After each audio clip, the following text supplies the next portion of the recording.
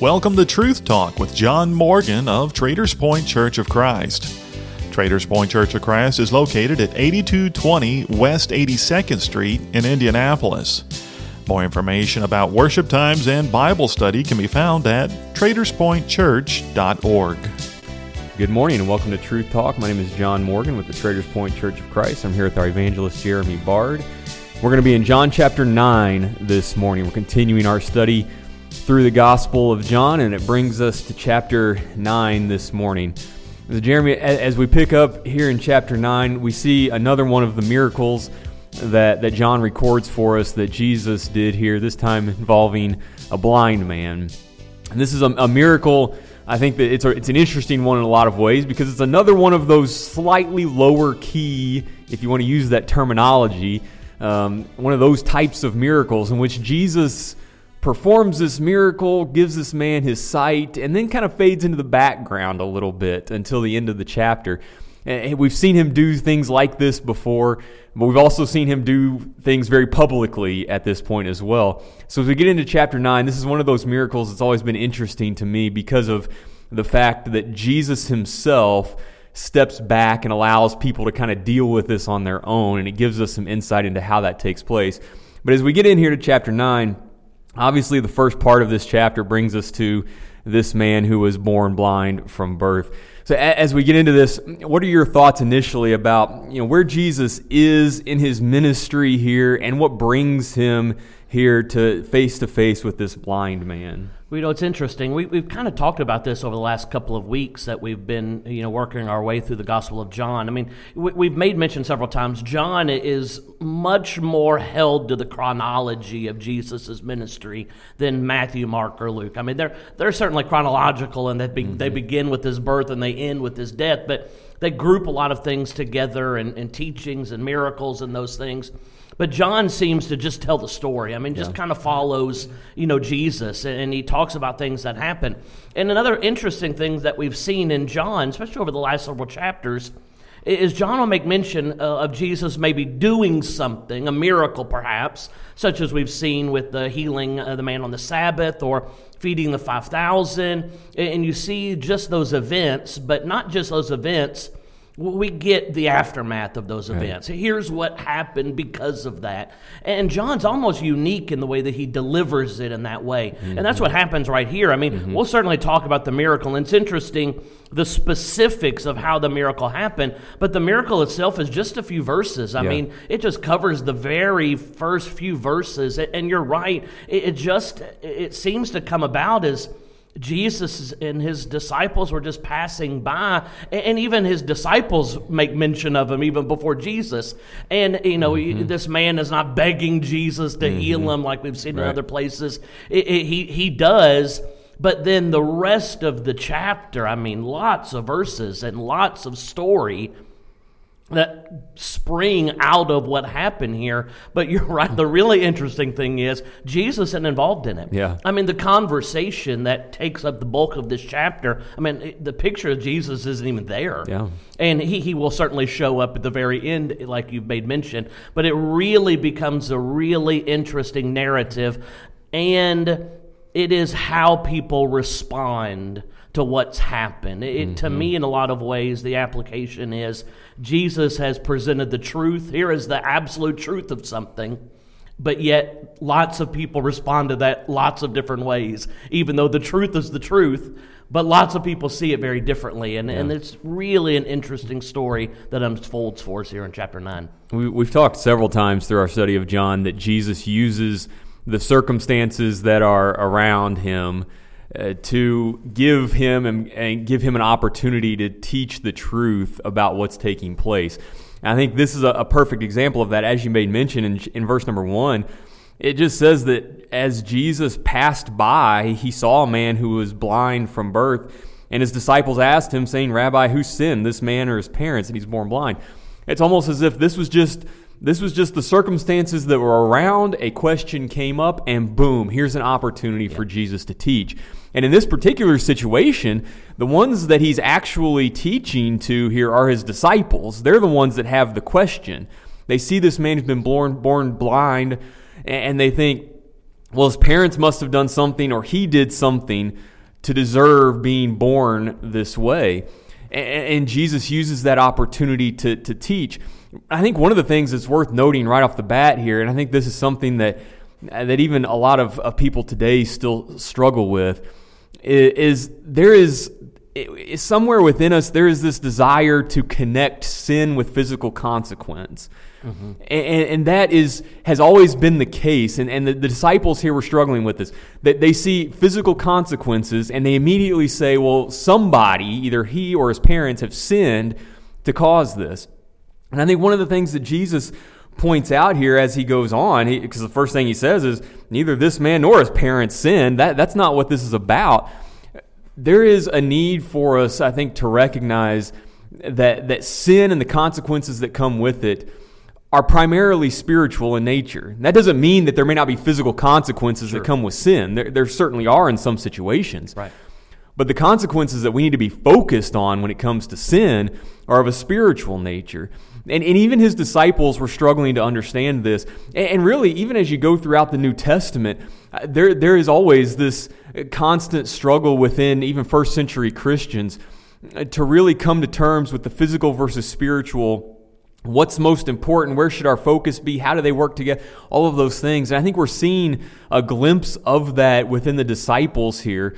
And Jesus uses this man and his circumstances as a way to teach the truth about that and about the necessity, really, to focus on the spiritual side of things, especially when it comes to the consequences associated with sin. Yeah, and Jesus has taken an opportunity to teach that. I mean, we've seen it so many times already, and we're not even halfway through the book, but we've seen it so many times already in the Gospel of John that Jesus' propensity to take advantage of every opportunity, not to let any opportunity to teach pass him by. He's going to take. Now, listen, they were going somewhere here. Yeah. I mean, they were, I don't know what was on tap for the day, but I mean, they were going someplace. This was not a scheduled stop for them right here. I mean, this, situation. And so they were going somewhere. But yet, Jesus, he takes advantage of every opportunity that's presented to him.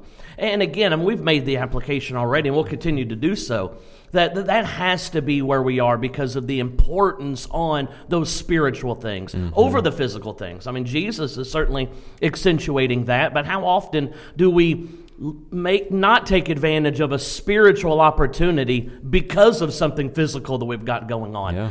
I've got a lot going on. I've got these other things. My day is busy, whatever in the physical realm. And God places this, great opportunity right at our feet, and we're like, well, it's just not convenient for me. Right. Well, we never see that. And here, this opportunity is placed right here at Jesus' feet, and he puts the brakes on. I mean, he pushes the pause button immediately, and he says, well, let's talk about that. But not just let's talk about that. He heals this guy, and we'll see here in the next couple of verses. I mean, this guy had nothing to do with this at all. Yeah.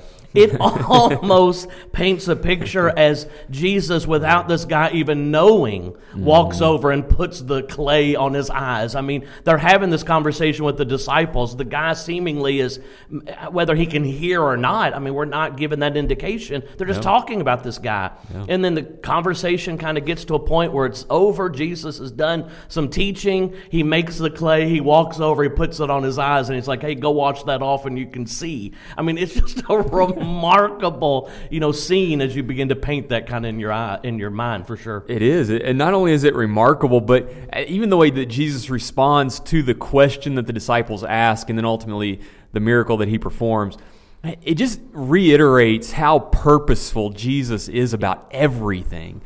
And to your point, it's not as if this was a scheduled stop. But again, the circumstances presented an opportunity, and Jesus is so purposeful about using his time and using every opportunity presented to him to further teach or to further prove who he is, that he takes advantage of that in this situation, and that's exactly what he does.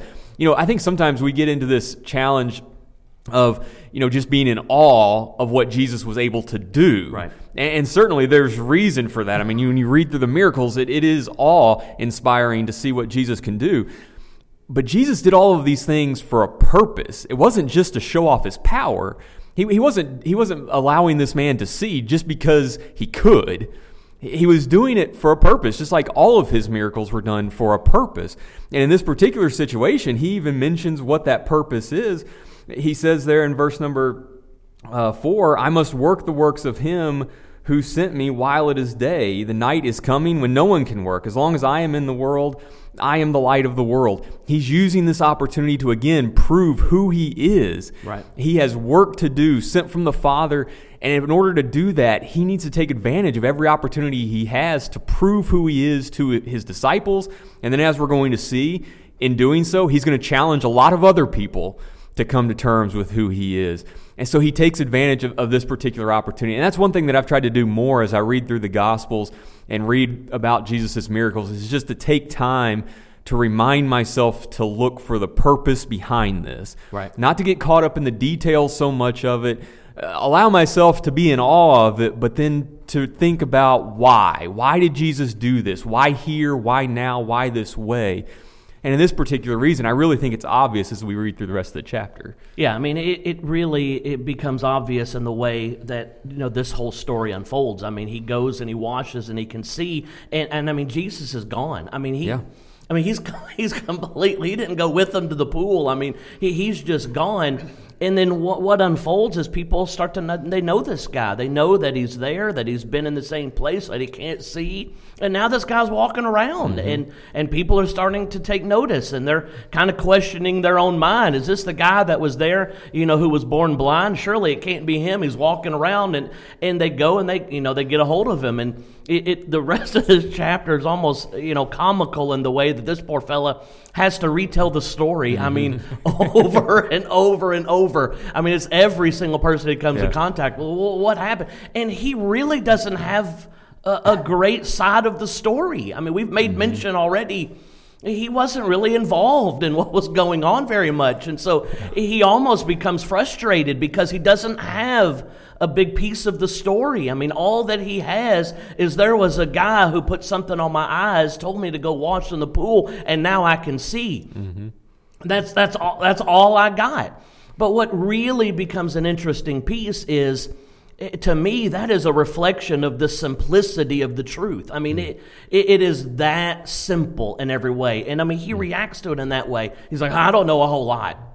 I know I couldn't see before, and I can see right now. I don't know much else beyond that, but I know those things. Mm-hmm. And it's just the way that he presents the truth in a kind of a simple way, but how no one else wants to grab hold of it in that same kind of way. Yeah. But in this poor guy, I mean, he just gets now ping-pong back and forth in all kinds of different places and has to tell this story over and over and over again, and to see how people respond to it. Yeah, I think you're exactly right. The responses of people to what happened, I think, is really the crux of this chapter. Right. The response of the blind man, and then the response of the Pharisees, and how they dealt with this. Because, their first response to this, once they're figuring out, who this guy is and what happened, their first response is, hey, hold on, you can't do this on the Sabbath.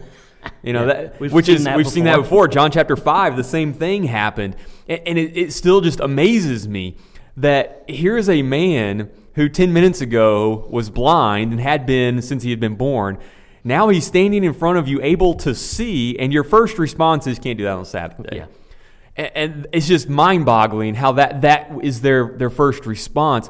But as we're going to see this kind of unfold, and as we've seen in the past, they are so adverse to recognizing Jesus for who he is that they will take any opportunity to try and discredit him. And really, all they've got is, you can't do this on the Sabbath. Because if they acknowledge, even for a moment, that this man has the power to make people who were blind from birth able to see, then that forces them to come to face with the fact that this man is someone special. He is someone different. Who is this guy? We need to take note of this and figure out the truth about this guy. If they start going down that path, that leads them straight to the truth about who Jesus is, and they don't want anything to do with that. And so their initial response is, we've got to find a way to discredit him. And that's been their response thus far in Jesus' ministry, and it's going to continue to be the same. And the truth of the matter is, there are a lot of people today who still have that approach.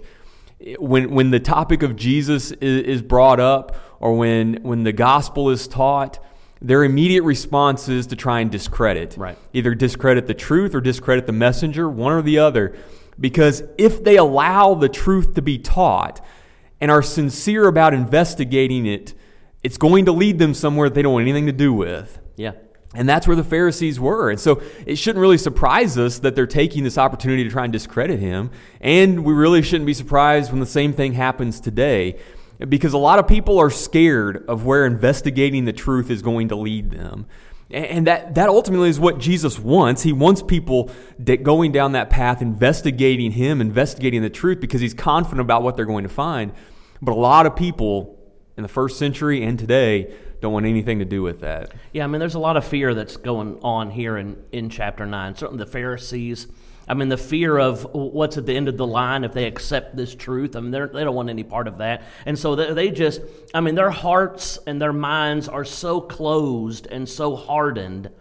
I mean, they're willing to just push aside this in-your-face kind of truth. I mean, they're like, this guy couldn't see, and now he can, and like, I don't believe it. Yeah. And I mean, and you made the point that it's going to be discrediting the message or discrediting the messenger, and that's exactly what they do here. I mean, they go and, fish out this guy's parents, and they only do that to try to discredit this guy who was blind. Maybe they're going to come and say, well, he wasn't totally blind, or whatever they thought, they were going to say. But, even the parents kind of give us another idea of the way people oftentimes respond, to the truth. Because, listen, they know it. Mm-hmm. They know he's been blind and he was born blind. They know it as much as he knows it. But yet, John tells us here, because of fear, and the Pharisees, thinking they were going to get tossed out, they're not willing to do anything about the truth. And even we see that response. I mean, you got the Pharisees who will flat refuse to look at it whatsoever. But sometimes you have others that see it and acknowledge it, but they're not willing to do anything about it. Maybe it's fear of repercussions, fear of relationship issues that may come because of that, the life issues, changes that'll need to be made. Whatever the case is, they see it, they recognize it, and they know it for what it is, but they're just not willing to do anything about it. And you see all of these different things, and they keep coming at this poor guy. And I mean, he just doesn't have a whole lot to say. Yeah. And they're yelling about Jesus, and they're like, you and him are best friends, or you know all about him, or that he's a sinner. And he's basically gets to the point, I think in verse 25, where he says, whether he's a sinner or not, I don't know. I mean, he's saying, I don't know anything about this guy. He says, one thing I know, I was blind and now I see. And again, that simplistic outlook on the truth is where we all have to be.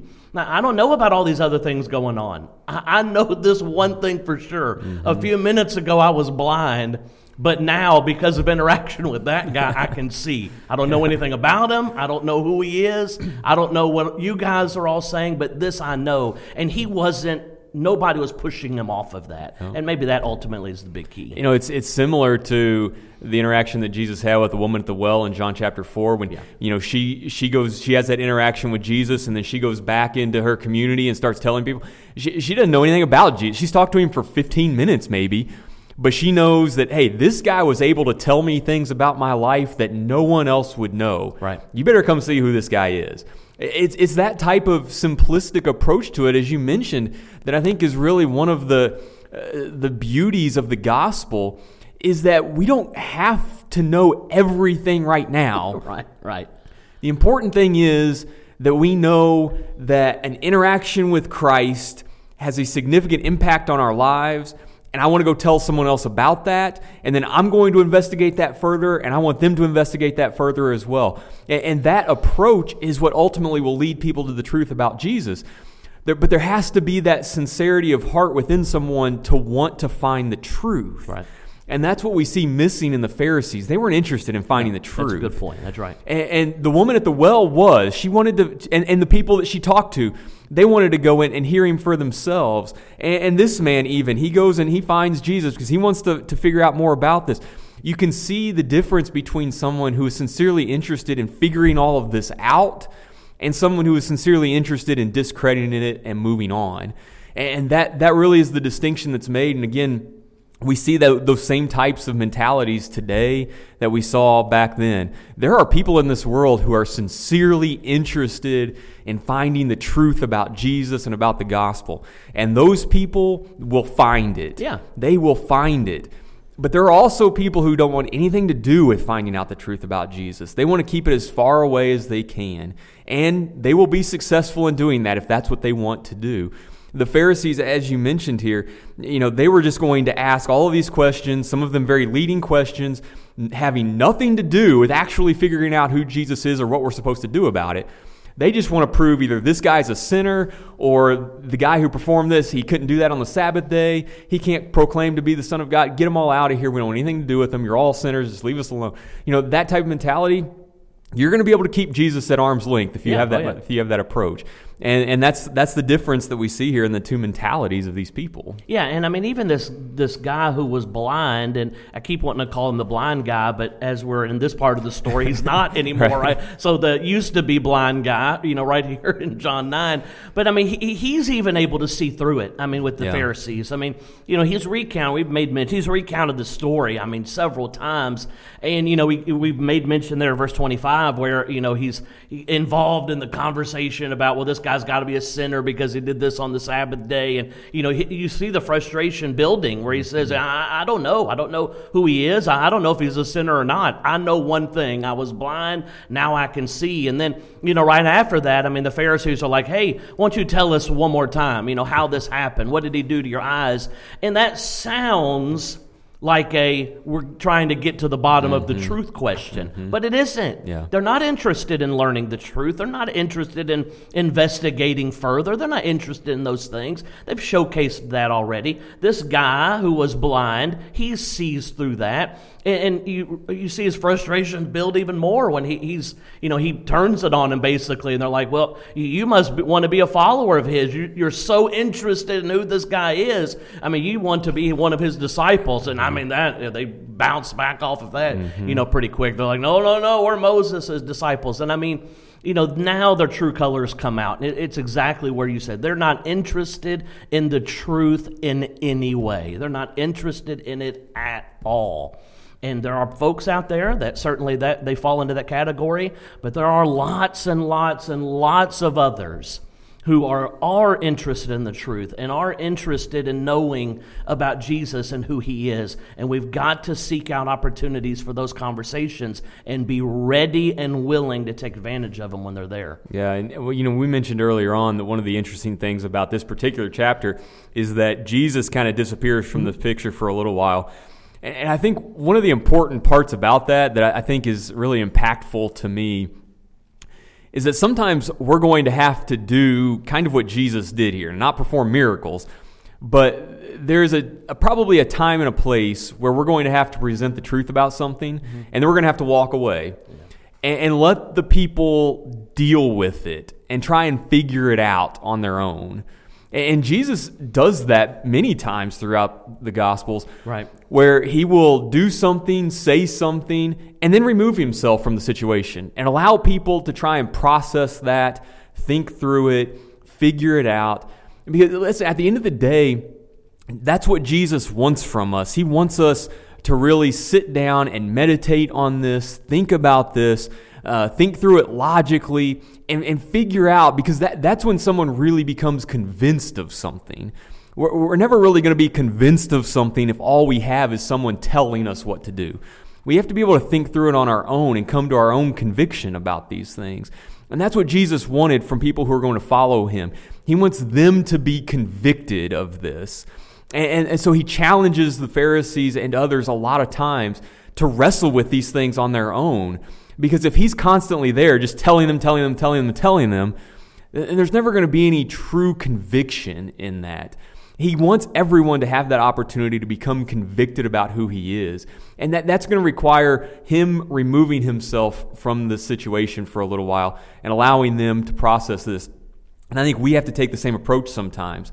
If we're talking with someone, if we're trying to teach someone, we teach and we talk, but then we also need to give them some time to wrestle with some of these things on their own and allow them to process this and allow them to dig into it themselves, because that ultimately is where that conviction is going to come from. Because, I mean, when it comes down to it, the only way Jesus sinks into any heart is if they open their heart up for that. I mean, there's ultimately nothing that I can do to open up their heart for them. I can do my very best to talk to them about Jesus, to present the truth to them, but ultimately they're the ones that have to have their heart opens up. And I think you're right. Sometimes that takes a little bit of time, and it takes a little bit of patience, and it takes some reflection. I mean, it takes, all of those things. Sometimes it takes a difficult circumstance like this guy who was blind had to go through, to the point that he's thrown out. I mean, he's brought in and thrown out all at the same time, and he's probably like, I didn't want to be there in the first place. Yeah. But, I mean, he's tossed out.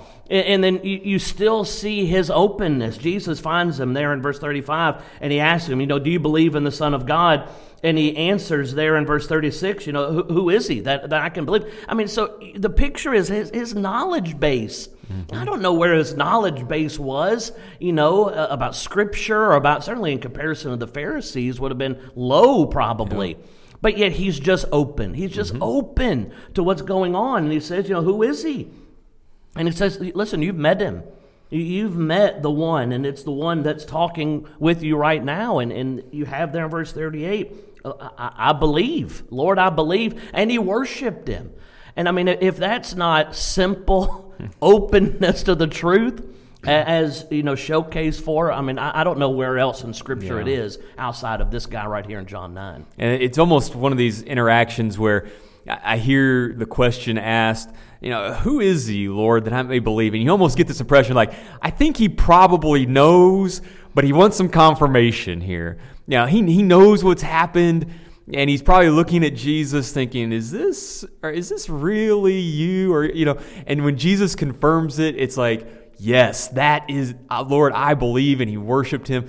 And it was almost like this man had processed what had happened, and he came to Jesus, as you said, with an open mind, and he wants confirmation as to who Jesus is. And once he gets it, there's no doubt left in his mind. He's seen who Jesus is. He's seen what he's capable of doing. He's seen what he can do in his own life, and he is ready. He knows, and he's ready to believe, and he acts on that. And it's just a beautiful picture of how someone comes to Christ.